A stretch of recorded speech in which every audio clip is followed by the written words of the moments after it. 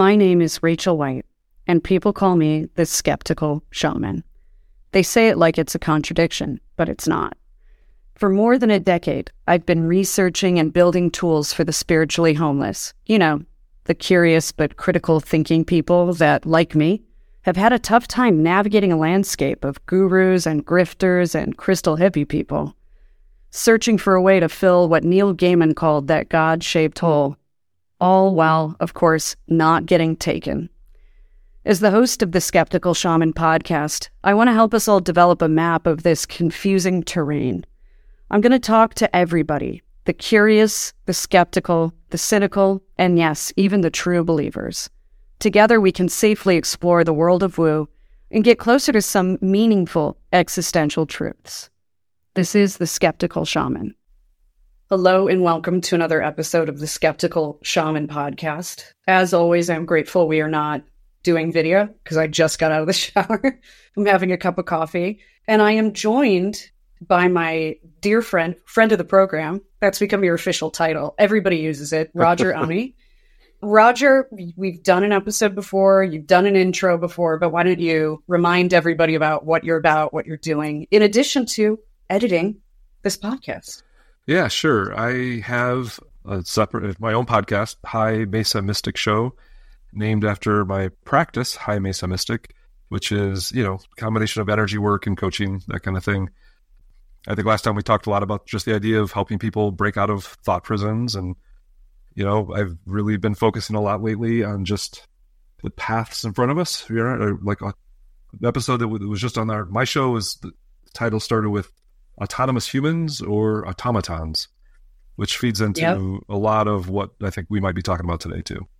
Have you ever seen them discuss that technology? And it's legit. I've read, quote, mainstream news, end quote, about it in China, where they're getting to the point with their facial recognition software where they can read micro expressions of or when someone starts daydreaming, and the employee, if they're in a factory or like their version of an Amazon warehouse, they get a little buzz like, uh-oh, your mind's wandering, you're not being productive. And it's like, God damn it. The mind is the last frontier of freedom. And it basically, that system, if used properly and consistently, would turn you into a good little automaton, I think. Yeah, and I think even the World Economic Forum published a video and showed the video, right, at one of their events. Yeah. They were promoting the idea of how wonderful it will be in your work environment if their AI systems can just determine who's productive, who's working, who's not working. Well, that video, I highly recommend everyone go look for it. It's wild. It presents it as a good thing because the main character, this, for instance, cartoon woman, it tracks through, I don't know, a little device behind her ear. I think they showed in the cartoon her brainwave patterns. And it's like a step up from your Noom or your Apple Watch, where it's tracking your sleep and all this stuff. And it's like, gives you credits for like your brain health is improving and you did this and you did that. And what's wild about that is one of the last meetings I had in corporate, I'm not making this up, someone said, in the future, the value of a human being will be their biometric data. And I was working on an infographic, like one of those big sort of pie charts, but with lots of slices of all the things that the human data that people wanted to slice and dice and buy and trade and sell. And it is Black Mirror. It is the episode of the people on the treadmill. Have you seen that? Mm-hmm. Where they're earning carbon credits or something by exercising, and they're getting more credits by agreeing to watch commercials, and it feeds into their digital currency, their spend. It's a wild time to be alive. I love how everyone's like, no, that's not real. I'm like, I had meetings about it 3 years ago. I think it would shock a lot of people how real it really is, how far they've progressed. I was through, so my day job is in technology, and I was invited to a meeting with a group of people. It was a company out of Chicago, and this was back in 2020 or 2021. And this company had a background in, basically the gist of it is the company has the highest end DNA scanning devices on the planet.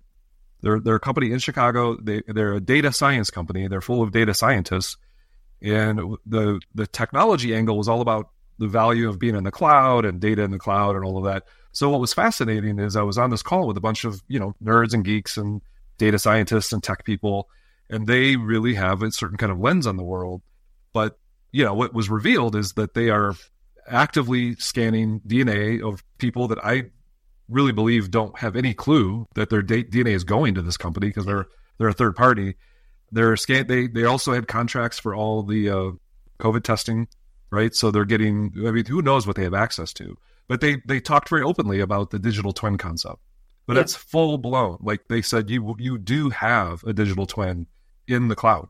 And well, why don't you explain to people what a digital twin is in case they're not? I'm familiar with it because it's a big thing in corporate real estate. But I think, I would imagine there are different takes on this, right? I think there's a marketing kind of concept, right, where you've got a representation of people in the systems. So, like you can model what their choices or how to market to them. But what was fascinating about this conversation I'm referencing is they have the DNA of millions and millions and millions of people. So that is also in the cloud, right? So the concept of a digital twin, I think, goes like, what is the limit, right? It's a virtual analog of you. So in corporate real estate, digital twins, you can have one of a building. Mm-hmm. So you go in, it's a model. It has the same number of floors, same square footage, same and you can model different floor plans or different, let's say, traffic patterns. What happens if we turn the sensors off on the weekend? Shit like that, right? That's a 101 digital twin. With humans, our digital twin is like, okay, yeah, their biometric data is indicating this. Here's what's going on with this. How do we model this? And I doubt it's going to be focused on the individual. Right. It's going to look at population level, and maybe they'll segment that. But I can't imagine they're not going to use it to engineer various social reforms or whatever. I'm not into it. And it's funny that this is the thing we're first talking about, because to me, this is like the, in a cartoon when someone lights a bomb, that black round bomb and they light the fuse and it's going, this is the bomb. And people may not see it yet. And the defense against this is embracing our inherent humanity at every turn. I know that sounds like a vague thing, but it's not, and we'll get into it. And spirituality, intuition, discernment, self-trust, I don't know how else to put that, at a time like this is going to be crucial. And you and I have been talking a lot, mainly because we're both fired up, about how people confuse, in this world of woo, I think a lot of places, the map with the territory. Mm-hmm. The idea that this human design system or this law of attraction or this numerology or whatever it is, if I just do this and I get the map, then I'm there. I'm at the final potential stop on the right. It's like, no, that's a tool that you can use, one of many, to orient yourself and navigate things. And I always like to tell people, you'll look at a hiking path on a map. I've done this in California, by the way, in Marin, on the coast, and thought, oh, it's 4 miles. I walk 6 miles every day in Chicago. But you're looking at it, you get up there and you're like, oh my God, I'm not a goat. My ass hurts, my thighs hurt, I'm thirsty, I didn't wear enough sunblock. What the hell's going on? Wait, there's signs about mountain lions? That wasn't on the map. And the lived experience of navigating the terrain is a completely different 3D human thing. It's a lived experience, not something that can be succinctly articulated in a 2D rendering, right? Right. Absolutely. Yeah. So let's get angry and pissy about stuff. You had mentioned to me the other day, quote from your teacher, Dr. J, whose book is tremendous, and I use it in the coaching program because of you. And I think it's the perfect encapsulation of this concept. Yeah, so just quick backdrop. I studied with Dr. Jelicic for a couple of years, way back now, I think around 2012. Fantastic experience. I really have a lot of respect for him. And it was a very small group, and it was very intense. Dr. J is very, I don't even want to try to describe him. He's just the real deal. And he's very thoughtful in how he teaches, and we were learning about a lot of really amazing things. And there was a tendency for some of us, to Well, what it is, it goes back very much to what you're talking about, because you start to get the concepts, you start to get the map, and rather than, or the temptation, right, is to race ahead, look farther out on the map. Give me more map, give me more, give me other maps, give me other maps, see what's out there, rather than really do the work to integrate what you're learning in the moment. And what I really give Dr. J a lot of credit for is, with me, at least every step of the way, his guidance was, take your time. You can hit the pause button. You have to process, you have to integrate everything you're learning, or you're going to become ungrounded, distracted and so forth. But yeah, there was a particular time in class, and he was, I don't have like the specifics, but it was really just this conversation about some of the multidimensionality, like of, our own multidimensionality, the multidimensionality of chakras, for example. And then somebody, with good intentions, they started talking about, oh, I heard, in the 8th dimension is this, and I heard the 15th dimension is this other thing. And Dr. J very patiently looked at the person. He goes, I think you have enough to deal with in the 4th and 5th. And, let's just get grounded and get focused back where we are, Right. Yeah. I'm going to just say it. Everybody I've ever talked to who wants to, quote, ascend, who thinks that, this is the big focus for them, is to go 4D, go 5D, go 6D. They want the Pleiadians to come pick them up for some kind of like cosmic picnic, and it's usually the same archetype, really desperately wants to jump timelines. So anybody in Woo, you've probably heard the phrase like, well, this is the wrong timeline. We have an opportunity and we can get on another timeline. And there is something to that in quantum mechanics, right? But every time I hear this from someone, that person is their life in 3D right here as a human is in goddamn dumpster fire. Like, it never fails. It's never someone who's like, I've really done what's in front of me really well and completely, and now I'm like ready to keep it moving. And there's also a simultaneous, very pronounced denial of the human condition. The human experience is this mirage. It's Maya. It's illusion. This is a prison planet.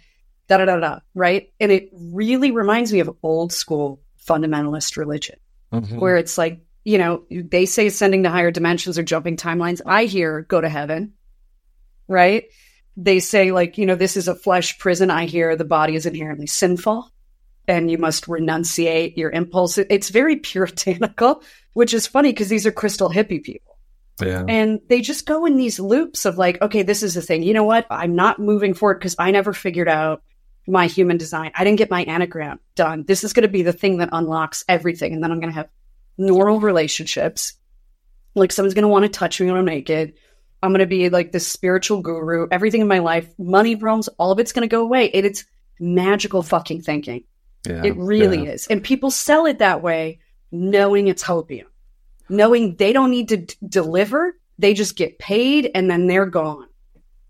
Yeah, there's a lot to this, right? There's one very specific memory that cropped up while you were talking was class I was in.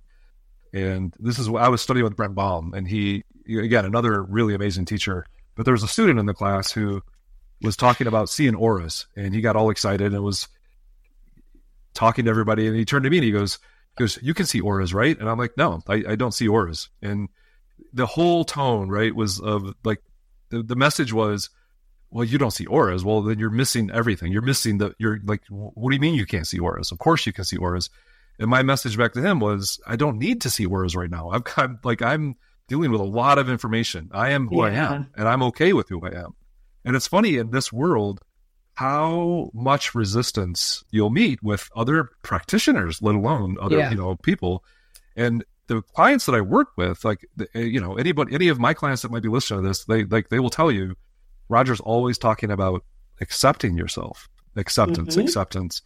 And all of these different forms of rejecting who you are, your station in life, what's going on outside of you, it leads to literal disintegration of your own psychic structure.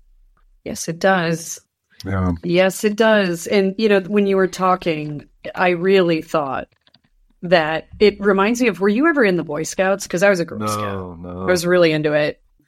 And it's like people going to these different retreats, getting these trainings, learning these modalities, whatever. It's like earning merit badges. Mm-hmm. Except that in Girl Scouts and Boy Scouts, merit badges signify like a real pragmatic, actionable skill that you have now that could save somebody's life or, whatever it is, build a fire.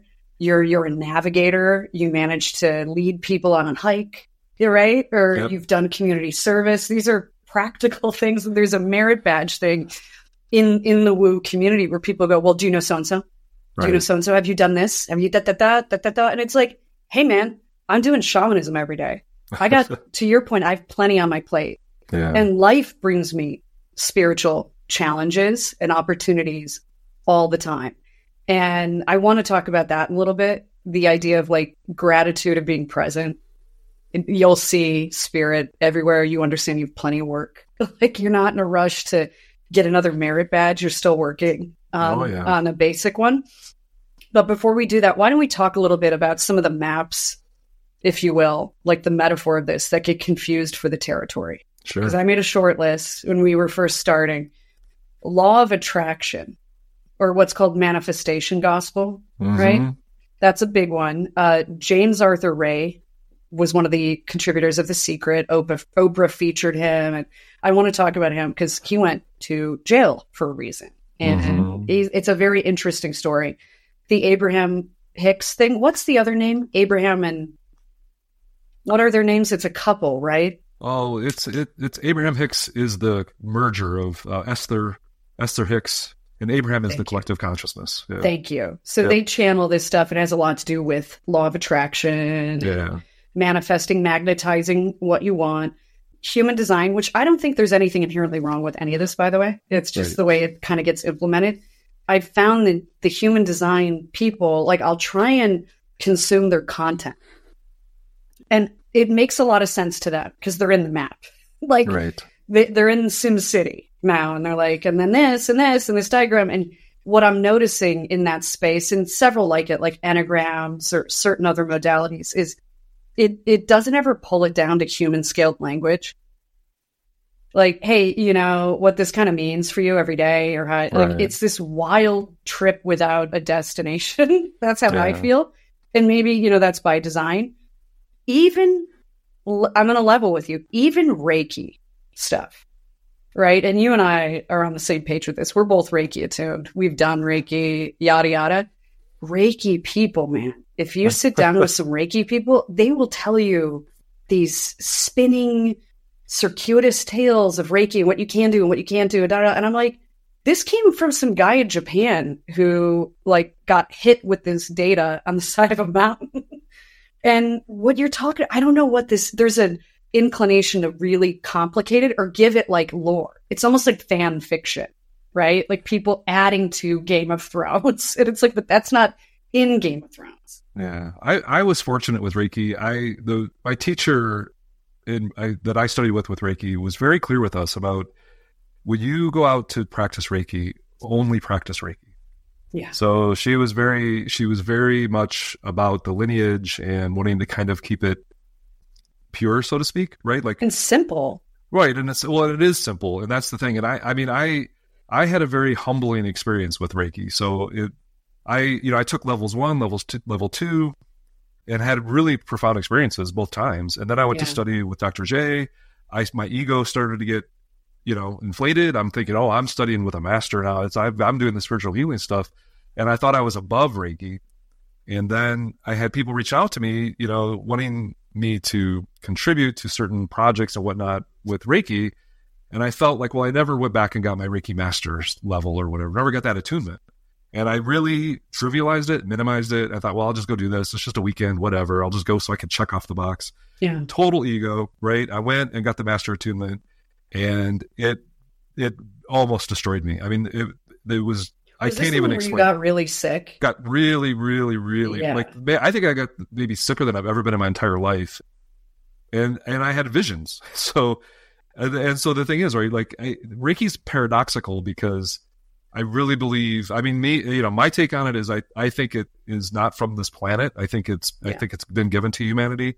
But what we're talking about is what do humans do with anything, right? Like it's so hard to really, bring something forward, live with it. And like you said, it's simple. But hey, people have this tendency to want to add things to it and, make it their own and call it something new. And this gets into all the pressure around marketing and having some new whiz bang widget. And but Reiki is a fascinating thing. Hyper novelty, wanting to add your spin.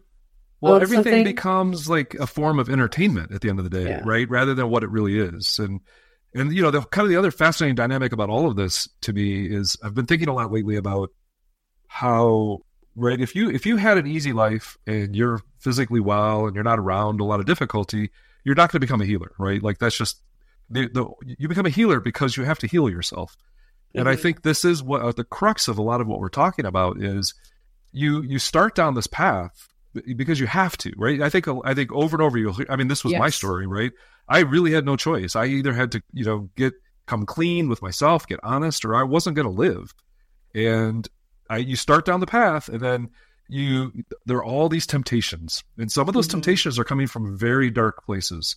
Yeah, and some of them are just innocent, distractions. But either way, the healer that's healing them, that has to heal themselves to master any of it. There are endless opportunities every step of the way to get off the path because it's hard. It sucks. It's not easy. It's not comfortable. There are no easy answers. Everybody, like deep down, right? The human condition is, the human wants to be safe. And so we're always looking for shortcuts. We're looking at that map. We're looking for an easy out.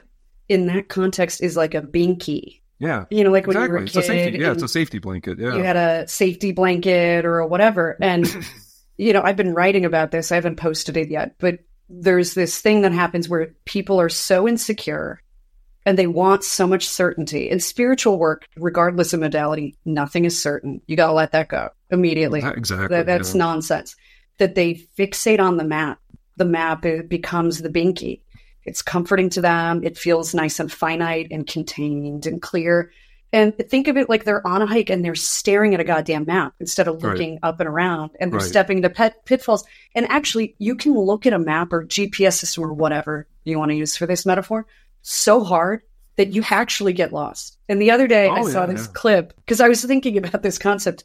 Remember in The Office? I'm sorry, I think The Office is brilliant. I know it was network TV, but it's so funny. And there's an episode where Michael Scott's in a rental car and Dwight, assistant to the regional manager, is in the front passenger seat, and they have a GPS and they're going somewhere. And the GPS is like, turn right. And Dwight's like, yeah, but no, you can't. There's a lake there. And Michael Scott literally starts screaming, the robot knows. The robot knows. Or the machine knows or something. And he just drives a rental car right into a body of water. And he literally still is going, but the GPS knows something we don't know. It's this denial of the reality being perceived by your own eyes and ears in lieu of an external authority that you think knows better than what you're looking at. Right. This is huge what you're touching on, because again, this is by design what's happening, where we are being trained to hide, ignore, squelch our own inner knowledge, our own subjective experience, and being trained to tune into what the machine says, what the algorithm says, what the AI says.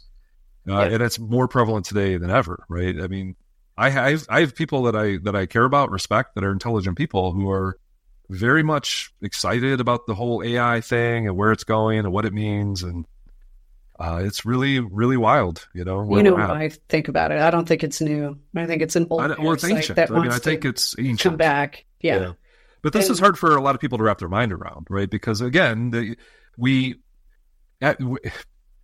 this is what I think is so challenging, is why do we believe what we believe? And how many people stop to ever question the source of their beliefs? And when we talk about AI, right, there's all this modern mythology, like around Bill Gates, for example, or Steve Jobs and Apple, and we've built up these modern archetypes, and we think that they're these boy geniuses who are off in their garage creating all this stuff, and there's very little insight into where things really have come from, where the origins are, and what the purpose of it really is. Yes. And speaking of mythology, so one of these maps that I find particularly odious in terms of what it does to people and how it erodes a spiritual landscape that I'd like to see be more human oriented is the law of attraction shit. So manifestation, abundance, gospel, this nonsense. And I don't know if people know this, but James Arthur Ray, who was one of the contributors to The Secret and sort of modernized this, and I would say productized it, like this older concept, and put it into like the Burger King model of it, like you can have it your way.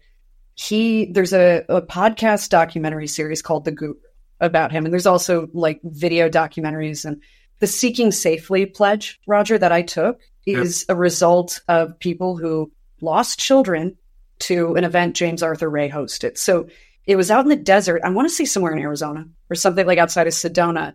This guy was doing this big, we're going to do law of attraction together. We're going to do a sweat lodge, yada, yada, yada, cultural appropriation, left, right, and center, actual cultural appropriation. The Native Americans are like, you don't do it that way, buddy. And he was like, no, I'm a spiritual genius and a leader. If you ever listen to this podcast or look into the story, by this point, these people have spent tens and tens and tens of thousands of dollars with this man for various coaching packages. And this was like the warrior event. Like, I'm going to shave my head. I'm going to release all of this stuff that's been holding me back. So he sort of repackages whatever hasn't been going well in their life, blames it on them. Like, this is what you've been attracting. This is what you've been magnetizing. Everything in life is a mirror, which is utter horseshit. And I can get into why that's utter. There's a vein of truth in it, but you're not omnipotent. You're not God. You're not actually in control of the fabric of reality. You and only you. Puts everybody in a sweat lodge. They're saying things like, it's too hot. And he's like, are you going to do this or not? One of those things. A bunch of people fucking died. They died, man, in one of the worst ways you can die, which is being so hot that your organs just start shutting down. So he gets charged. He goes to jail for something like reckless, I don't know, some kind of homicide that's not first or second degree murder. And it might be negligent homicide or something like that. Gets out of prison. And the first thing he does is starts a coaching program costing tens of thousands of dollars about, like, if I can overcome that, you can overcome anything. And he turns it into a product. I'm like, people are dead. And that should tell people a lot about that mindset. No empathy, no humility, no, like, you know what? I should let this breathe a little bit. And maybe I made a misstep and maybe I need to chill out. The reason he doesn't do that is because he needs the fucking money. He needs money. That's the only reason he's doing any of this. And if he's doing that now, that's what he was doing before. And everybody on Instagram is talking about, like, like all of this manifestation, law of attraction stuff. Like, it didn't come from that source. Right. Like, they have no idea of where that nonsense came from. Right. And how corrupt it is. And also how it teaches people to sit and stew and blame themselves and self-flagellate for everything not going right. And that if they just light a goddamn abundance candle or do a vision board, that it's going to be okay. And everything bad that happens to them is something they're creating. And it's created an entire victim class of human beings. It's more and worse than that, right? Because I've talked to people who are afraid they're going to cause harm to somebody else because they're worrying about something, right? It's not just that they're a victim, but they're worried that they're doing harm just by their own natural human concerns, emotions, thoughts. I think I shared with you, Rachel, my introduction to the law of attraction. My life was, a train wreck. I was really searching for community and all these things, and I didn't really know a lot about it at all. And went to a meetup in Chicago, a law of attraction meetup. But this was way, way back, right? I think after, like, right around the time The Secret was coming out. So I go to this space. It was a great little space in the city, and there were chairs. Everybody was sitting. It was crowded, and there was all this. There was a lot of energy. It felt kind of cool at the beginning because it was like everybody was so positive. It was kind of exciting, and I'm sitting there, right? And keep in mind, like, at this point in time, my father had just died. My mother had cancer. I was going through a divorce, right? A lot of very challenging. You were magnetizing all of that too. I was magnetizing a lot of death and mayhem. Yeah. Do you hear how, like, cruel and mean? Well, so this is it, right? So I'm sitting in this room with all these people, and they're showing their vision boards, and they're attracting this hot bimbo or this super fast car or this crazy, like, awesome job where they don't have to work and they'll make $1 million. And at that point, I was just like, I don't know what's going on. Like, it was bizarre, and it got to me. And then I said, well, I don't even know. Like, here's what I'm dealing with. And as I started to articulate some of the challenges in my life, I basically became, I think I've used the term, like, I had cooties. Like, everybody in the room started scooching away, and like nobody would even look me in the eye. And it was really, really surreal, like no human empathy, no compassion. Almost a disgust response, to use a clinical psychotherapy term. Very, right? Like they were terrified that my whatever was going to rub off on them, like. Yeah. So you were going to give them the heebie-jeebies.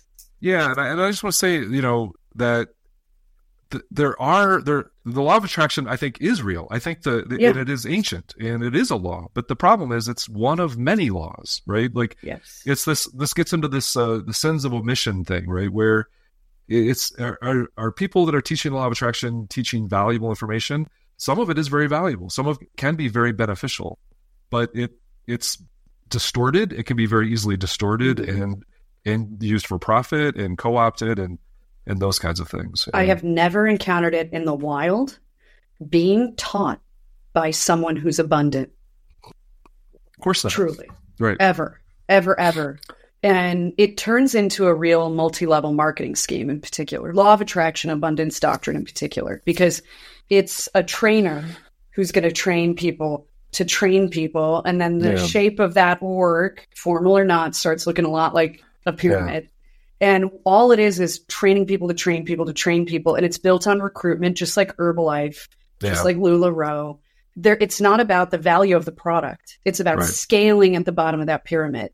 Every time I see that, I just instantly go, it's unsustainable. The people who get in at the bottom are never going to be where the person at the top is. Because usually there's a percentage that continues to get kicked up to the original trainer, right? Yeah. I don't know if you're aware of that, but like, if I train you and you go train somebody, you give me my cut, right? It's a mafia structure. Yeah, it's fascinating. And that's not abundance either. Like, so it's interesting because I'm not as you know, I am not a renunciate. I don't know if that's shocking to the listeners, but I drink alcohol, eat food. I like money. I actually physically like touching cash money. Like, sometimes my husband hands it to me just because it makes me happy. But I'm not like, I don't make life decisions about how much maximum money I could get out of every situation, because that's a horrible way to be. That's the opposite of abundance. That's all scarcity and famine thinking and behavior. Yeah. You really have to like love what you do so you have energy for it, build something that's real. And, I think the other thing people don't see is the reality of what's going on the other side of that Instagram screen. In that person's life, who's saying this works for me. You don't know that. Are they publishing their financial documents for you? Are you looking at their tax returns? Do you know what their status is? How much debt they're in? How do you know they didn't get a divorce settlement that's propping them up and making it look all abundant and good? You don't know that. It's a completely, like, social media is itself so distorted. And if people would just spend a little bit of time honing in on what they feel about the people they know in their own lives, whether it's at work or your community, or it could be even somebody you just bump into occasionally. Again, this comes back to the importance of subjective experience and inner knowing, right? If you begin to feel into the happiness or lack of happiness in the people around you, the people that you physically interact with, that's a better actual GPS. It may not be a map, right? There's no easy answer, but it will give you a better direction than looking at what's going on in social media. That's you in the woods, smelling things, looking around you, being present with the reality of the territory, and going like, I know this map says this, but that riverbed, it's not exactly where the map says, or it's trusting yourself and your own experience. Yeah. This is another way to look at the value and the importance of being grounded. I think it's being grounded is, putting your feet on the earth and, all of that, but it's really about presence and about being where you are, being in the moment and observing and feeling and sensing. One of the things that I have noticed about people who really cling to maps is they have a very hard time practicing gratitude or being in a state of wonder and awe with the unfolding of spiritual phenomena, right? Like you could really put on a dazzling show, right? You could full on get a ghost to show up at a seance and they're going to shrug their shoulders and go, so what? What? They didn't tell me the secrets of the universe, da da da da. And there's this just they can't receive any of the wonder of life, which to me is the heart of spiritual practice across modalities. I don't know if you've encountered that too. No, I definitely, and I think the key here is to experience and receive. You have to be vulnerable, and the reason why people do go after the map and cling to the map, so to speak, is that difficulty with being vulnerable. And this all comes back to this, seeking safety. We want to pretend we're safe. I heard someone say the other day, I know, I've come to understand or learn the universe is looking out for me. And in my mind, I'm like, I don't think the universe cares. Like either way, I think this is where Star Wars gets it right with the Force, right? Like, yep. The universe is probably neutral and probably rather indifferent. Now, the layer to add on to that is, I personally believe we live in an interactive reality. Like whatever this realm is, whatever is really going on, our consciousness and what we're in, they interact with one another. So it all on its own, it may not care at all about whether we're protected, not protected, live, die, whatever. Mm-hmm. But it comes back to us. Like, what are we doing with our energy, our consciousness? And what I'm not saying is, wake up in the morning and surround yourself with white light and be all love and light, and nothing bad will ever happen to you. Like what I am saying is there's great benefit in mastering your own, like, first of all, know thyself, really being honest with yourself, mastering your own energy. And then again, like, you have to pay attention to what's happening around you, the synchronicities, the signs, it's very interactive what we're in. This hall, it's like I've talked about the Hall of Mirrors. So there's a lot of distraction, a lot of illusion, delusion, but in all of that, there are signals in the noise. But that we have to tap into what's inside of us. And in my work, I always come back to the heart center, because I think the heart center is multidimensional, and it helps us really tap into that, to that kind of truth. Well, it's funny because as you're talking, one of the things that a Chuck Close quote popped in my head. And I know this is about creativity and like being an artist, but it's also about everything, especially in my opinion, shamanism. So I'm just going to read it. I pulled it up. Sure. He said, inspiration is for amateurs. The rest of us just show up and get to work. If you wait around for the clouds to part and a bolt of lightning to strike you in the brain, you're not going to make an awful lot of work. All the best ideas come out of the process. They come out of the work itself. Right. And I think, what I was touching on and you were talking about this, like what I perceive as, or what presents as, a lack of gratitude, for an inability to see the miracles in the mundane, if you will, is sort of also this waiting to be wowed by God. And God is not here to entertain and titillate you. The divine energy, whatever's going on, whatever's out there, is not concerned with whether or not they're serving you. And that's a super weird dynamic that I've encountered way more in the last year than at any other point doing this work. Yeah. And it's in such contrast to other clients that are just like, oh my God, and it's not even like I as a practitioner need them to be wowed and I need to feel, but you can feel this huge difference between someone where it lands, like they're able to receive what's coming through, even in their own work on their own, not just with me. And then the person who, there could be a UFO hovering above them and they go, so what? How do I know that's what this is? What does it mean? What's the significance of this? Why should I care? And it's like, how are you not blown away by this right now? This is a huge challenge. For me, a lot of my journey has been throat chakra work. And I was at an event where Dr. J actually shared with me specifically that the part of the challenge is to learn how to share what you have to share, what you're receiving, to give that, and then be detached from the outcome. But here's the rub, right? Like doing energy work is, just to use that as an example.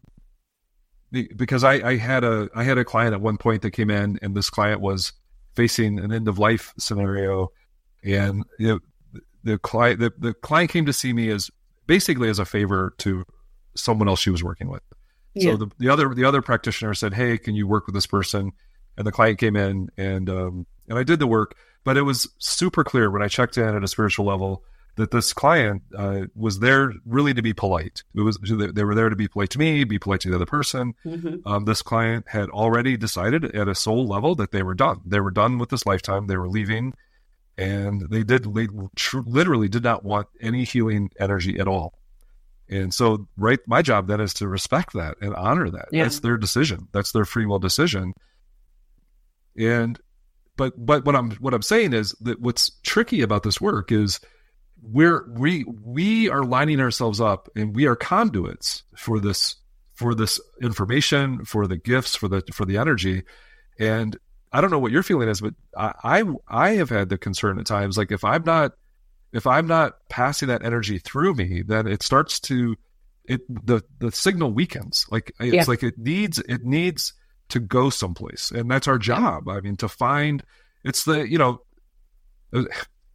pearls before swine is a crass way to put it, but it's that I get where that comes from, though, right? Like it's on us to ensure that what we're offering with dignity, with respect, with honor, right? To honor the gifts, to honor the energy. Because so many other practitioners or trainers or whatever, they're willing to kind of blow smoke. They're willing to go, okay, you want more maps? I'll give you more maps. Here's an infographic. Here's this.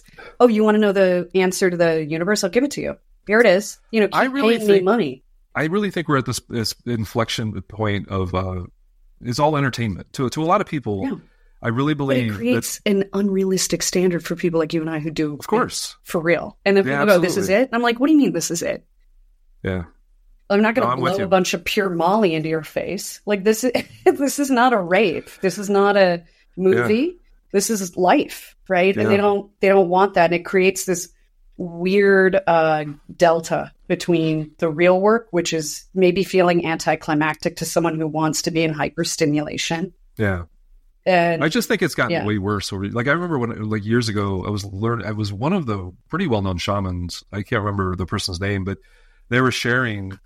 It was an interview, and it was like a documentary style interview. And the person interviewing the shaman said, "Talk to us about outcomes, and does your work always help people, and that kind of thing." And this person said, "Well, sometimes the best outcome is death."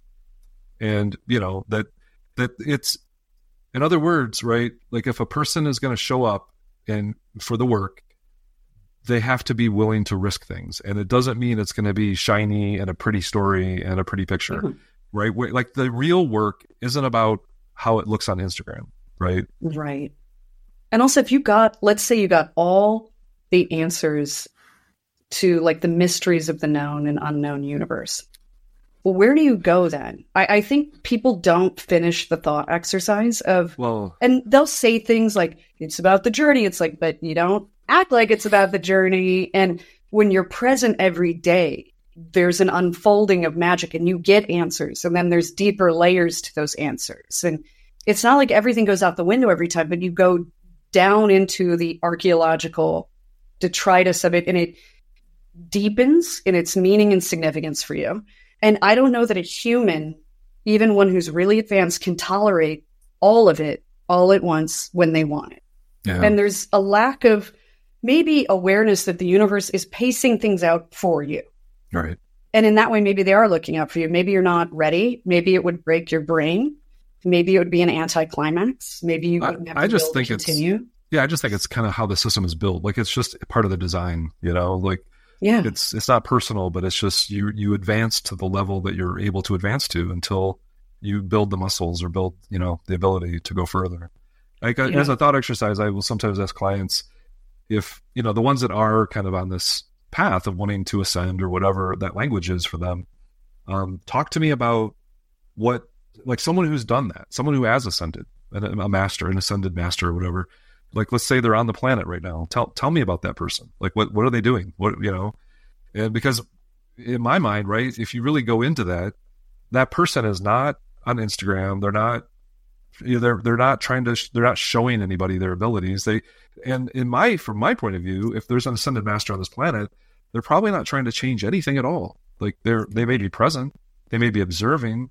They may be able to, help if they feel called to help, but they're not out there trying to end world war or change global warming or whatever, right? Like they're an ascended master. They're kind of at a different level of perception and existence. They're over the current thing. The current thing no longer intrigues them and pulls them in. Yeah. Right. And so the thing is, if you're there, then you're there. But we're not. Nobody here is there, right? Like, so we're here for a reason. So what is that reason, right? What do you care about? Why do you care about it? You're not going to wake up one day and just not care about anything that went on this planet. We're here. Like, I don't know. I don't have the answers, but it feels very much to me like there's something going on here and there's some purpose. And I think that's where the journey is, right? Oh, you mean like there might be a meaning to your human life? Like that might actually be part of what unlocks the great cosmic secrets for you? It may be critically important. Absolutely. Yeah. And, I saw on Instagram the other day, because sometimes I'll just, self-harm. And I'll like watch something that fills me with rage, right?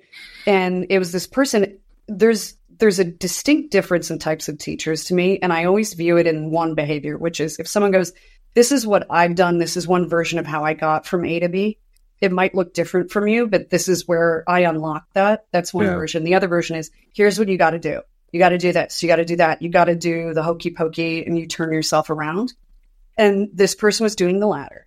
And in my head, all of a sudden popped in the C.S. Lewis quote from The Lion, the Witch, and the Wardrobe, where Aslan's talking to Jade, the White Witch, and he says, "Do not cite the deep magic to me, witch. I was there when it was written." Like, that was my reaction. I was like, what is this witch doing? Like, right. And there's a depth to that quote. Well, C.S. Lewis is a goddamn genius. If you're a Christian or not, it doesn't really matter. He's a genius. And he was certainly mystical. Right. Yeah. He wasn't exactly, a standard Lutheran, right? But you are magic. Like, this is magic. And you don't need someone to tell you the magic spell. Well, my Heart of Hearts is all about helping people understand that we have very little clue of what we're capable of in a positive way. We're inundated with information about our lower aspects as human beings. What we're capable of in terms of violence and stupidity and whatever. We're all very well aware of that. But what's our potential? And here's the thing, right? All the stuff we're talking about, all of these distractions and rabbit holes and these teachers that say you got to do it this way or it's not going to work. All of those things take you away from your own inner knowledge, your own abilities. Yeah. And understanding how to unlock and tap into your power, your actual power. Yeah, and I'm going to quote you, quoting someone else, which is, they don't care what thought prison you're in, as long as you're in a prison. Exactly. So it can be a New Age prison. It can be a law of attraction prison. It doesn't have to be, traditional, like monotheism. It doesn't have to be the things we perceive what as complicates that, right, is Esther Hicks seems like a wonderful human being. Yeah. And she may not be trying to put you in a thought prison, but what's operating through her and what's the agenda there, right? And again, it's hard for people because they will say, I've benefited from those teachings and it's true and it's real. And well, a lot of it is true and real. And I think I've lost, I don't know if I would call them friends, but I've lost people when I share that demonic forces, Luciferians, like there are all kinds of darker things that can show up in this world and they can take actions that appear to be very good and beneficial. Yeah. They can heal people. Like they can do good things, but there's always... you mean like John of God? Like John of God. Like there's always... Oprah's track record is horse shit, isn't it? Well, that's it, yeah. Damn it. But how and why did Oprah get to where she was to begin with? Like what deals did she make, Well, it's, this concept, I actually quoted Macbeth yesterday on this exact topic because it was a mediumship workshop we were doing online. Really great small group, and I was talking about how sometimes, whatever you want to call them, you don't have to call them demons if that freaks you out. It's just a words. These things are words are just approximations to give you. It's a map. It's not John of God literally called them entities. He just said the entities that are healing. Yeah. Parasites, hitchhikers, non-corporeal intelligence, whatever the fuck. I don't care. Right. But that they're very good mimics. So when you're doing work like mediumship, your boundaries and your energetic hygiene have to be way more rigorous than in other settings, right? Right. And I quoted Macbeth. There's a conversation between Macbeth and Banquo. who's his friend, right after they run into the weird sisters that give them the prophecy that kicks, the whole story is about self-fulfilling prophecy. Right. And Banquo goes, it's strange that oftentimes instruments of evil will us to our harm and earn our trust with honest trinkets. I'm butchering the quote, but in other words, just because something's evil doesn't mean it's not going to tell you the truth. In fact, the truth is incredibly disarming. Yeah. And it's not a proof of their intention at all. Right. Doesn't mean it's good for you. And I just think that that's an important thing to remember. And to that end, why don't you talk a little bit about the event you went to? Because you had an interesting experience with a channel who's quite powerful and someone you've been following. And I think this is an important lesson for people. Yeah. Yes. Well, and I want to be thoughtful and careful how I present this, but it was eye-opening to me. I went to a Bashar event. Bashar is I think Bashar describes himself or themselves as an alien from the future, but they're here or something. But Bashar is channeled through a person named Daryl Anka. And I've listened to Bashar off and on for a long time and found a lot of value in the teachings. Bashar teaches, I forget what he's calling it now, the formula, or in the past, I think I've heard him call it a toolbox. Again, I have benefited from it. It's been really, really valuable information.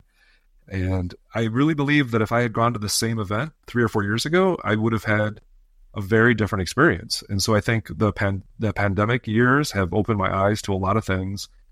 And this is fascinating to me just from the lens of discernment and what discernment is, what it means, the importance of it. And yeah, so I mean, the event was really fascinating on many levels. There were like 700 people there. I'm glad I went. I had overall a good experience. Daryl Anka seems like a really wonderful human being. I saw him, when he wasn't channeling and whatnot. But I'll just share that in person, I felt that what I was perceiving something very clear in terms of what Bashar is or isn't, and the reason I want to be careful and thoughtful is there were a lot of really good-hearted people there, and some of them, I mean, I think a good number of them maybe are even more recently awakened to any of this kind of stuff. Like I've met several people who said, before the pandemic, I would have thought this was all crazy, but here I am because they got locked at home and started doing the YouTube thing. So yeah, it's complicated, but I mean, there's just at a very high level, what I experienced, I felt that Bashar was very clearly stating that it has a job to do. Like it would be asked questions that it would very clearly say, I'm not going to answer that because it's not my job. And so for anyone who hasn't been to one of these kinds of events, the channel is up on a stage, and then people are invited up at a certain point in time to ask questions to the being. So they're interacting with Bashar, the alien, and the alien is answering their questions, and the person can ask literally anything. So there were cases where people were asking, certain significant questions to the person, but there were a couple cases where Bashar was like, yeah, that's not my job, and which was kind of fascinating. And there were a couple moments though where it just was very, very, very clear that Bashar really doesn't have any human empathy or compassion, and it's a little tricky because Bashar is very witty, clearly has a sense of humor, but again, like who knows how much of that is the entity itself versus what it is utilizing inside of Daryl Anka. And there's a part of me that has this question, like, if this being is it claims to be from a very advanced species and whatnot, and if it's so advanced and it wants to teach us, I'm fascinated that it has to work through a human being to begin with. Like, why is that? Why is there one human being that this whole species has to leverage to communicate to humanity? It's a very interesting dynamic. Well, and this is not about my ego, but as someone who has had contact in channeling work, in other shamanic work with what we would consider incredibly high-level entities, not one of them has ever asked me to communicate a message to anyone else. It is not, it doesn't come in at all into the mix. And there's none of this, you got to warn people, or you got to communicate this, none of that. Because the implication I've always received is they're busy doing that. That's their scope. I have my scope. Yeah. And I'm doing the work I'm supposed to be doing. Yeah. I did a QHHT session, quantum healing hypnosis technique, the Dolores Cannon work back in, I think around 2017. And that is it's a form of channeling your higher self as part of the work. And that opened me up, and my higher self told me that I would be able to do this kind of communication. And I've done a little bit of channeling. And then now, for years now, I think kind of along the lines of what you're saying, I'm channeling primarily for my own benefit, for my own soul's growth and evolution. And I'm really grateful, because I really do, as I step back and, I recently shared in my Substack a video from Courtney Brown, who runs this Farsight Institute, which is all about remote viewing. And Courtney Brown has a very clear point of view that a lot of these human channelers are very good-hearted people that are being manipulated, and that they're being manipulated by entities that have been manipulating humanity for millions and millions of years. So how could any one human being, it's not trivial to think that you could outsmart something that's that ancient and knows humanity that well, Yeah. And again, I'm not really here. I'm not placing judgment on Daryl Anka or Bashar. I mean, what was fascinating is I really felt that Bashar is here to do a job. I'm not saying that job is evil. What I did recognize is that I'm not in alignment with the job that Bashar is here to do. And I feel like there may have been any number of people there that were there because they are in alignment with that. Yeah. And I do believe that there are things in this world that are that's evil. Like, I do think evil is real, and I think evil is here. But then there's a whole lot of gray, and there's a whole lot of, it's much more about alignment and what it comes back to us knowing what our job is, what I'm here to do, so that I'm not taken off track and distracted. Yeah. And that was the big shiny object. Right. Yeah. Exactly. And the other key thing about my experience there was, again, it comes back to what is being omitted. Mm-hmm. I think Bashar is teaching real spiritual truths, universal spiritual truths that can be very beneficial. But I also believe there were times where people were asking questions. I mean, there was just, sorry to go on about this, but it's kind of important. There was a specific case of a person who had been really kind of seriously abused as a child, and was asking Bashar for help. And Bashar's answer was, change your thoughts and it goes away. Right. So I'm a healer. I've worked with people. I work with trauma. And I'm just going to tell people, because I think there are a lot of people who will be like, oh, well, it's real. It's true. If you can change your thoughts, it does go away. Well, no, it's really not that simple. Trauma gets stored in your body. You can't just change at a cellular level. Yeah. Right. You cannot just literally wake up one day and think, oh, I'm going to change my thoughts, and all that trauma vanishes. I don't believe it's that simple. And I think that, again, this goes back to kind of a victim blaming. And, well, literally what Bashar said to this person is, why do you keep torturing yourself? Why do you keep abusing yourself by not letting go of your thoughts? And this is a person that was very seriously abused as a child. So again, like, the healer in me says, like, there's something not right there, right? There's something not quite right. It's not human. It's not. It doesn't have to be evil, but I think humans anthropomorphize spirits and give them human attributes a lot. The whole thing with because I am, because of my own childhood experiences, I am involved with and exploring the whole, like, extraterrestrial ET ufology space. And again, it's fascinating because there's all this compartmentalization, and like I've shared many times, I've went to Lilydale to talk to mediums, and they wouldn't talk about anything alien, and I'm like, this is weird. But there's a temptation, and it seems there are a lot of people that will look at the alien thing through a very polarizing lens. Like, either they're all demons, or they're here to save us, or they're all evil. Like, why is it so hard to just, be open to the possibility that there are maybe very many different groups of entities, of beings? And there's individuals. There's individuals within that, right? And there may be like there may be beings that are claiming to be aliens that aren't aliens. Mm-hmm. There could be government programs where they're projecting thoughts where they're saying we're from whatever Pleiades or whatever. I just think the whole thing has gotten so wild. Like, again, we have to get grounded. We have to know what's in our own heart. We have to not lie to ourselves. Like, everybody's getting addicted to the pretty pictures, right? Like, that's what Instagram represents. Positivity and spiritual bypassing. Exactly. And, it was interesting, not to harp on the darker side of things. This is actually ultimately a very funny kind of anecdote, I think. So, as you know, and I wrote about on Substack, I had quite the hitchhiker come in with a client. And you know me, Roger. I'm the person you call, like, when you're like, hey, I think there's a demon. I go, no, there's not. Like, everything's not that. Calm down, exactly. sage your house. Don't give it any more loosh, that lower vibrational energy or motion. It's feeding off maybe your fear or whatever. Just humans, this is our space. 3D is actually our jam. We're here. We're in charge. It's your house. It's your body. It's your spirit.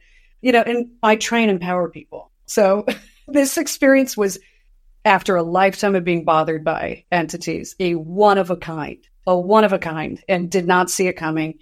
And a lot of the things that were very effective previously were less so with this thing, and caught through, when you have contact with these things and you're a psychic, you get clues about who and what it is. And I did a little research. I'm like, oh, okay. So there's more references to you in the Bible than all of the angels combined, right? Than any one of the prophets. And that's wild. And I'm in the deeper end of the pool at this moment, and just had to stay on it. And thank God, I had a background in this and I knew what to do. And I got a little pissed, which always helps. And I was like, you know what? Enough. Like, what a pain in the ass this is. And just kept moving it, calling in guides.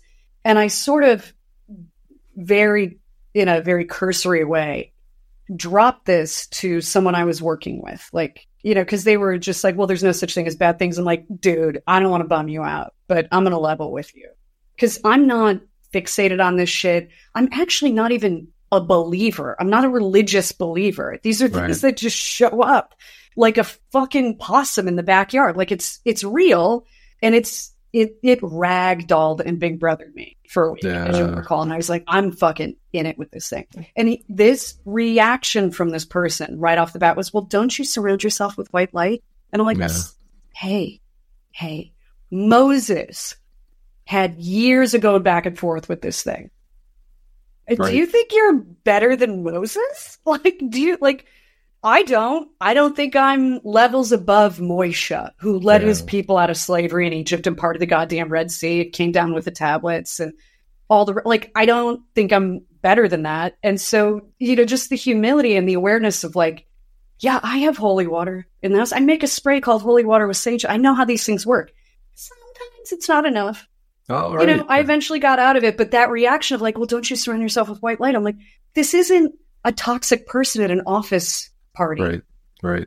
Like, this isn't the emotional vampire in the cubicle next to you. This is like, it was worshipped as a god in Samaria for tens of thousands of years.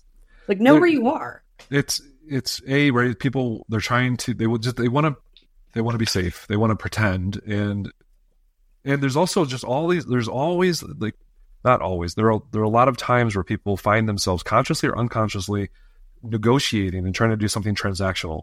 Like, if I do XYZ, then I'll be protected. If I do XYZ, then I'll make money. Like, no, you have to take chances. Everything is about being vulnerable and taking chances in this world. Yeah.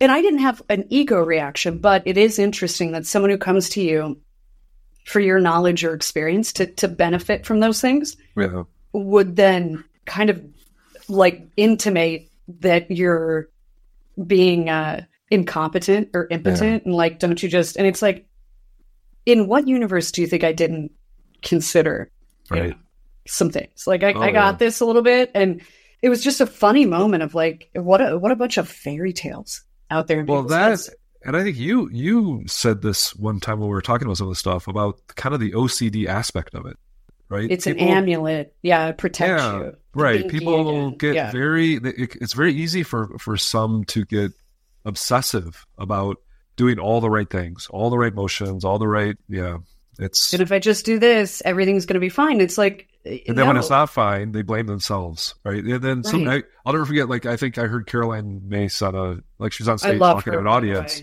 Yeah, she's very, very, very grounded, real-world person, and she was telling a story, right, about a friend of hers. She was going to visit a friend who had fallen off a bike and hurt her head or whatever, and she was at the hospital visiting her friend. And her friend was going on and on and on about, what did I do to cause this? And how did I attract this or whatever?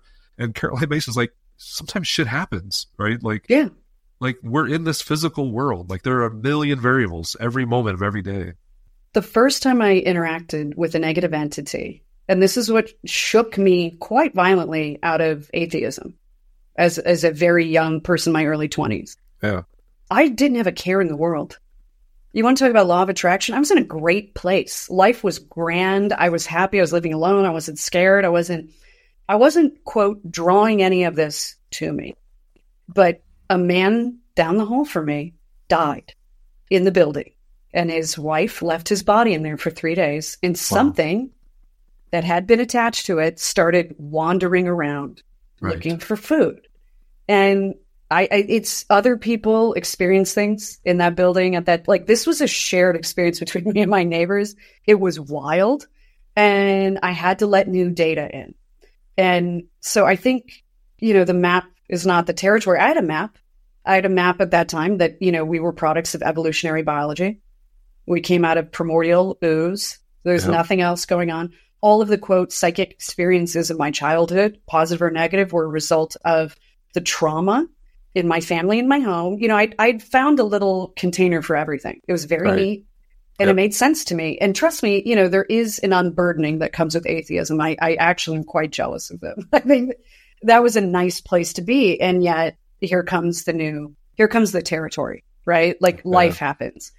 And I have a real issue with telling yourself or others that they can draw wealth to them, but also that any bad things that happen to them are their fault. And if you look at toxic cults, abusive relationships, coercive control dynamics, this is the foundational cornerstone of it. Yep. Nexium Keith Raniere was like, well, if you're at cause, which he basically stole this concept from Scientology, then everything that happens to you is your will, and you're accountable, and you did this. And what a great cover for a sexual abuser, financial abuser, an exploitative monster. Is, well, you're here, so you did this. Right. And what it does is it confuses the person because, like they then start swirling around trying to make sense of it. And confusion is what's really being deployed against humanity, right? That is how we're being controlled. There are a lot of forms that it takes, but underneath it all, we're very distracted and confused. So yesterday, you didn't know this, actually, but full moon. So of course I got my period, and I was really emotional. And as you know, Gus has tendonitis that I've been feeling off and on because my dog and I are connected, as in his dark materials connected. The running joke in the house is Gus is my demon, aka soul. Yep. And instead of, after the workshop I taught, instead of getting a bunch of stuff done, and trust me, there's always stuff to do, I laid with the dog for a couple of hours on the ground. Like, I got a pillow and I laid down with him, and I was just really present with him. And I realized, just psychically really tuning in, being really quiet and patient, I was like, oh, he's fine. He's going to be fine by tomorrow. And people don't think of that as like spiritual work or magic, or because there's not a name to it. You don't get a certification. There's no workshop, but it is spirituality to go, I trust myself and my senses, whether they're psychic or physical, in tuning into this and seeing if my dog's okay. Instead of going to an outside authority or getting a bunch of opinions or having a pet communicator or going to a bunch of different vets or and getting really busy and noisy.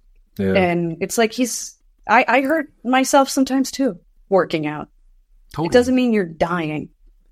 Yeah. And I think, as people, everyone's at a different point, right, on their own growth and their own evolution. And a lot of the things we're talking about are completely natural. They're completely okay. Yeah. It's all a question of balance and equilibrium and understanding that at the end of the journey, your life may appear to be exactly the way it looks now, right? In other words, right, because I've also been dealing with this where there are certain people that maybe are making judgments about my life. And I'm like, every moment of my day is an opportunity to do my spiritual work. Whether I might be on an annoying work call. I might be dealing with who knows what, right? But it's all about understanding ourselves and where we are in this universe. Isn't that also a gratitude practice, what you're describing? Totally. Absolutely. If you see everything as a series of incredible opportunities. Yeah. And you also give yourself credit for how far you've come because you check in with yourself, and your wins are your own. If you have teachers, trainers, any of that, your wins should still kind of be your own. Yeah. Like yesterday with the dog, I'm like, with my last dog, Henry VIII, if this had been happening, I would have panicked. I would have taken him to the vet right away to abate my anxiety, right? And relied on an outside authority. Not like you shouldn't take your pet to the vet. Trust me, there are occasions for that. But like in this case, I've gotten somewhere different. I'm not as obsessive compulsive. I don't need to find a home for my anxiety and get somebody else to tell me everything's going to be okay, the way I did when I was younger. Yeah. And that's progress, right? Absolutely. For some reason, I'm being reminded of one of the valuable experiences you get from fasting. And the point, right, is that our culture and it's way big in our spiritual communities too, is always everything is additive. You got to add on, buy things, add a practice, do a new mantra, do this, do that, buy this supplement, it's just endless. It's an absolutely endless way to go about things. Whereas many times the answer is be quiet, sit still, let go, right? Those are the things that can bring you back to center. And it's amazing what difficulties in your lives can be completely resolved by doing absolutely nothing at times. Yep. It's the hardest thing to do, nothing. Right. At least for me. I would say that I see it in others a lot too, and it explains quite a bit. But what you just described is, the cultivation of negative space, right? Yeah. And I mean negative isn't bad. I mean negative is in there's not something there. It's quiet or it's empty or whatever. There's a concept in Japan called ikebana that I love. Every time I see ikebana, I'm drawn to it. I feel happier. And it's an art of floral arranging where they don't arrange the flowers. They arrange and manipulate the negative space. Mm-hmm. So it's distinctly like asymmetric, but balanced and incredibly beautiful. And they try and look at the natural form of the flowers and the plants and maximize that. And it really is a part of their religion, Shinto. And I guess one thing, maybe if we could pivot this to things people can do. Yeah. To tune out the noise or just reset or recalibrate. One of them for me is like ikebana in life. So if you look at your day or your week, or even your spiritual practice, what are the things you want to maybe remove today that gives more grace and beauty to what remains, right? Like, how do I really tune this? If it was music, you're tuning it. You don't need more instruments or more notes. Like sometimes it's the removal of those things that makes it sing, if you will. What would you recommend for people to sort of just tools, little practices to get back in touch with themselves instead of, the noise or the maps? Well, it's going to sound possibly overly simplistic, but any kind of grounding practice, right? Where someone is intentionally, consciously bringing themselves into the moment and observing what's going on inside their body and what they're sensing outside of their body, and just being in a quiet place. And it doesn't have to be a big time commitment, right? It can be 5 minutes, 10 minutes. It was funny, as you were mentioning that, I was reminded of a wonderful thing Dr. Wayne Dyer did a number of years ago. I really like him, by the way. Yeah, and even though he also had his thing with Shot of God, but Dr. Wayne Dyer, he did a whole thing on the Lord's Prayer, but as he said pieces of it, he said you focus on the gap in the middle, and there was like an ohm in the middle. And so again, it's like, I bring that up to say anywhere where you can create space. I think Dr. J would talk about the law of empty shelves. So if anybody that is in the space of wanting abundance or wanting to bring new things into their lives, a partner or whatever, I mean, just try to understand that you have to create space in your life first, right? If your mind is busy 24/7 and your energy body is like noisy and rattled all the time, there's no space in your life for anything good to come in. Yeah. So just create space. Even if you create space and you do all these things, one thing I do want to point out is it doesn't actually guarantee you anything. Of course. It's good to do. You should do it because it's actually a good in and of itself, to use an Aristotle term. It's not a means to an end. Like you'll benefit regardless. But one of my favorite parts of the Old Testament, I'm an Old Testament girl, except for Revelation. I like the action. I like where the action is. And when God was sort of like having a mood disorder, that's my favorite part. And in the book of Job is like the perfect spiritual man. And he's He's amassed abundance, but he's kind. He prays every day. Like, he does everything right. He's good to everybody. He's kind, generous, etc. And God and the devil, who's Hasatan, which, by the way, translates to the adversary or the high prosecutor. So this is back when they were still teaming up. So timelines get muddy. It gets very interesting. And the devil goes, well, of course he prays to you every day. And of course he's grateful and he's faithful because look at his life. His life's great. What happens if we take those things away? You think he's still going to pray to you? And they literally made a bet on Job. Yeah. And he ends up covered in boils. Everybody's dead. His farm animals are all dead. He has nothing. He's homeless. He's diseased. He's suffering. And literally in that part of the Bible, the devil goes to God. He's like, dude, like, can we stop this now? Like, he's still praying to you. I get it. I lost the bet. And God goes, no. No. And it's just one of those incredible moments. And, Job looks up at the whirlwind. It's the language used, and the whirlwind stares back at him. And it's the most Nietzsche, German, French existentialist thing you'll ever read, because it basically says there are no guarantees. God, the universe, does not work for you. And, shit happens. And, you're not in charge of God, whatever that means to you, whether it's a Yahweh figure, it's more, vague than that. You're not the boss here. And that's surrender. I mean, it's dark shit, but I think it's what I remember. And I'm not, I'm not religious, and I'm certainly not, Jewish or Christian, which is like where that exists. But for me, it's a good reminder of like, anytime I start reacting, like, why can't I just get a break? And, the ego flare up of like, I do everything right. Why is this happening to me? I'm like, well, I'm not covered in boils and I'm not staring at a whirlwind. So today was a win. Well, it helps break that cycle of expecting. Yeah, people become attached to the outcome in the physical world. And if people, you'll hear this phrase a lot in the spiritual community, that you're not a human being, you're a spirit having a human experience. If you really believe that, then you want to focus on evolving and caring for your spirit. And the spirit is it may be timeless, right? So what does one lifetime matter in terms of the physical appearance of things? Yeah. So if you really are coming from a place of soul and spirit, then these things aren't as important as they seem, right? From the ego level, the physical personality level. Yeah. And lowering that importance really is what opens you up to experiencing the things that are really important, that may not be, you and I have talked a lot about this, but just to, I know we're kind of wrapping up, but forever and ever and ever on our planet, I think humans had access to, could talk about the unseen world. Like it was a part of the human experience. And it's only in very recent times that we have been trained and programmed to talk about that like it's woo and crazy and weird and silly and whatever. But no, we all have access to it, and we all are interacting with the unseen world. So whatever happens on the surface happens on the surface. Like, we don't control it. We may interact with it in some ways, but there's every moment is a moment to practice gratitude, no matter what's happening.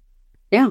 And, maybe your destiny is to endure some things and gain the understanding that comes from a degree of suffering or whatever it might be. Well, I've used the phrase, who am I to rob somebody of their trauma? Their trauma may be their greatest teacher. So it's not my job as a healer to extract trauma from somebody or like rip it out of them. Like trauma, I've worked with people who it's been pretty clear to me that they are at a soul level holding on to trauma because the person hasn't yet gotten to the place where they can learn the lesson of that trauma. Yeah. So it's not my job, right? Like trauma is terrible. I don't wish it on anybody, but we're all here.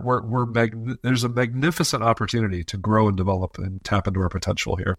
And what advice would you give a practitioner who feels at a loss when someone has, expectations, however irrational, that are being unmet? Like, what do you recommend someone do in that case where they have to say, like, I can't give you what you want, but with these tools, you might get what you need for the next step? I mean, I think it's every relationship. Dr. J would say, as a healer, it may be your karma.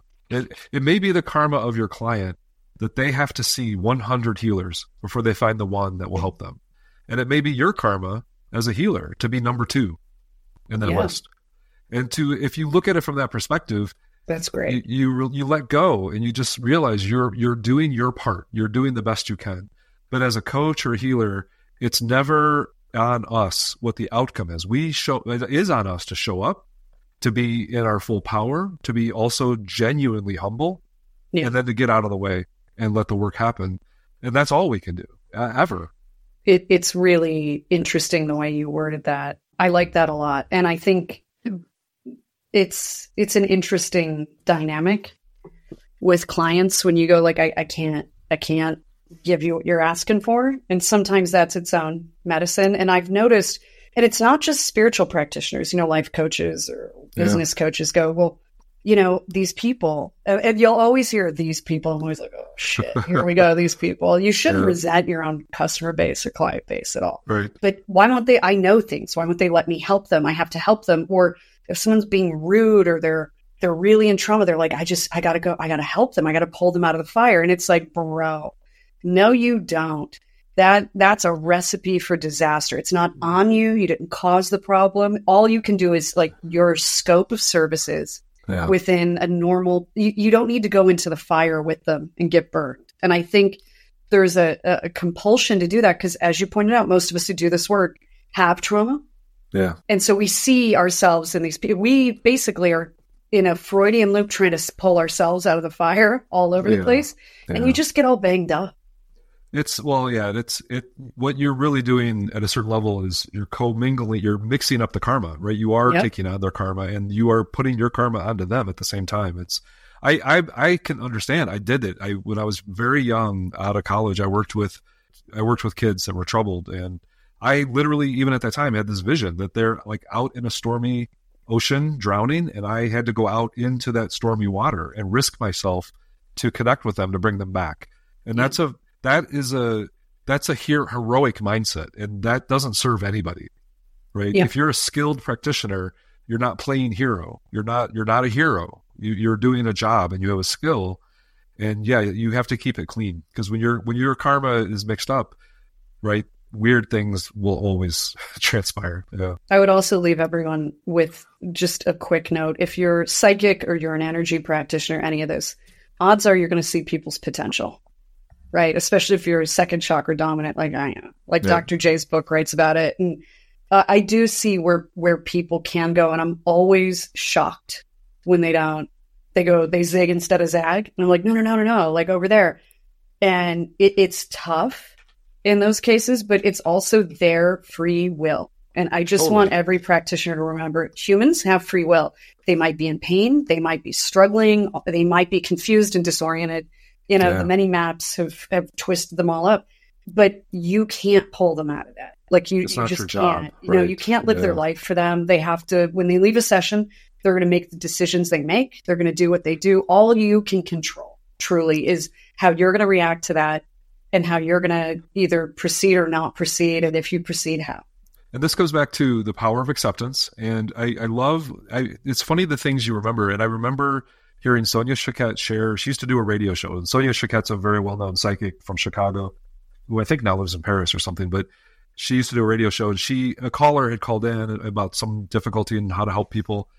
And she said, Sonia Choquette said, the most powerful thing you can do for anyone is to see them as they truly are. And she didn't articulate what that really meant, but it stuck with me. And I began to think, what does that really mean to see somebody as they truly are? And to your point, I think we all have the innate ability anyways to see people in their highest aspects, to see their true potential. And so it's this dual thing of seeing what they're capable of in a good way, seeing what their potential is, and really witnessing that and putting your consciousness on that, because they at some level, they will know it and they will feel it. But you also have to 1000% totally accept that they are where they are. They're making the choices they're making. It's their choice. It's their free will, just like you said. But you can do both at the same time. Yeah. It's tough out there. Sure is. So, Roger, High Mesa Mystic podcast. Where else can everybody find you? HighMesaMystic.com, HighMesaMystic.show are probably the two best places. Yeah. Yeah. It's funny that we're talking about this because I'm going to start coaching work again in January with new people. And it's just such a reminder of like why I do those free consults ahead of time. It's to really determine if there's alignment and if it's a good fit for everybody. Because honestly, that's the one piece of work I do where I have to be like, everybody's energy has to be cool. Right. Don't be all uncool. In the words of Countess Lewin de Lesseps of Real Housewives in New York City, be cool. Don't be all uncool. Don't harsh my vibe. Don't harsh my vibe.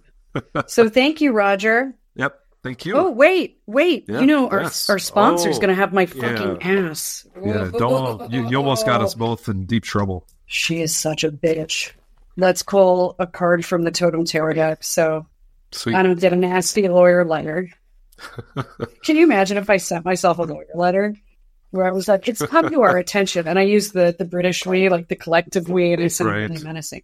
So, Roger, let's pull a card. Is there anything on your mind or you want to look at? You want to see what's going to happen in the world? I'm totally open. Whatever comes Totally up. open. Okay, Let's see. It's funny because the deck is like unusually energized. It was like, yeah, you almost got me, bitch. Gee. So interesting. So 7 of crystals, i.e. 7 of coins, the card of divine timing and patience. It's funny because the metaphor with that card is you have a fruit tree, right? And it's going to yield some apples, let's say. And you can't accelerate the apples showing up or ripening. I mean, not naturally, right?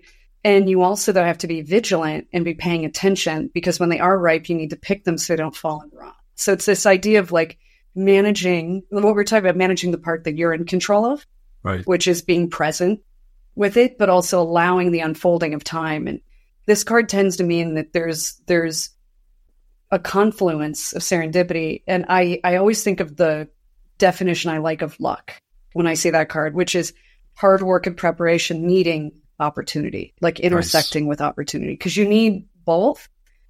And without the other, you don't get that moment, that stroke of what people perceive as luck.